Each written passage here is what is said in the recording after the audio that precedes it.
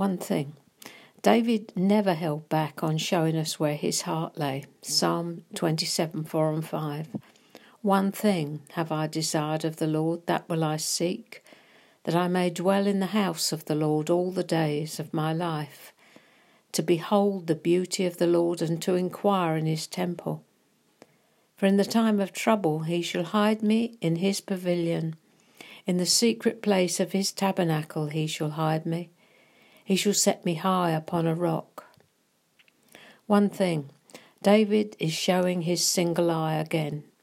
He's adept at keeping the main thing the main thing. The main thing is voiced in the Westminster Catechism. The chief end of man is to glorify God and enjoy him forever. David knew how to seek God, find him, enjoy and exalt him. He knew how to glorify God. God is most glorified when we are most satisfied in him, says John Piper in his little book, Seeing and Savouring Jesus Christ. David knew how to find God and be satisfied in him. The Psalms show us David's heart towards God, his trust in the Almighty, his understanding of his ways, and his own search, his seeking heart. God often described him as being a man after his own heart. Strange that, when you come to think about the things he got up to, adultery and murder. But what God was seeing in David was that with all his faults, he loved God with all his heart and wanted to walk with him despite his humanity tripping him up. And he continually sought after God and was never disappointed. One thing I've desired of the Lord, that will I seek.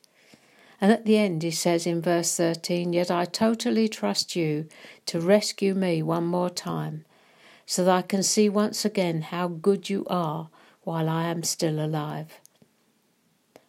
An exuberant declaration of God's keeping power.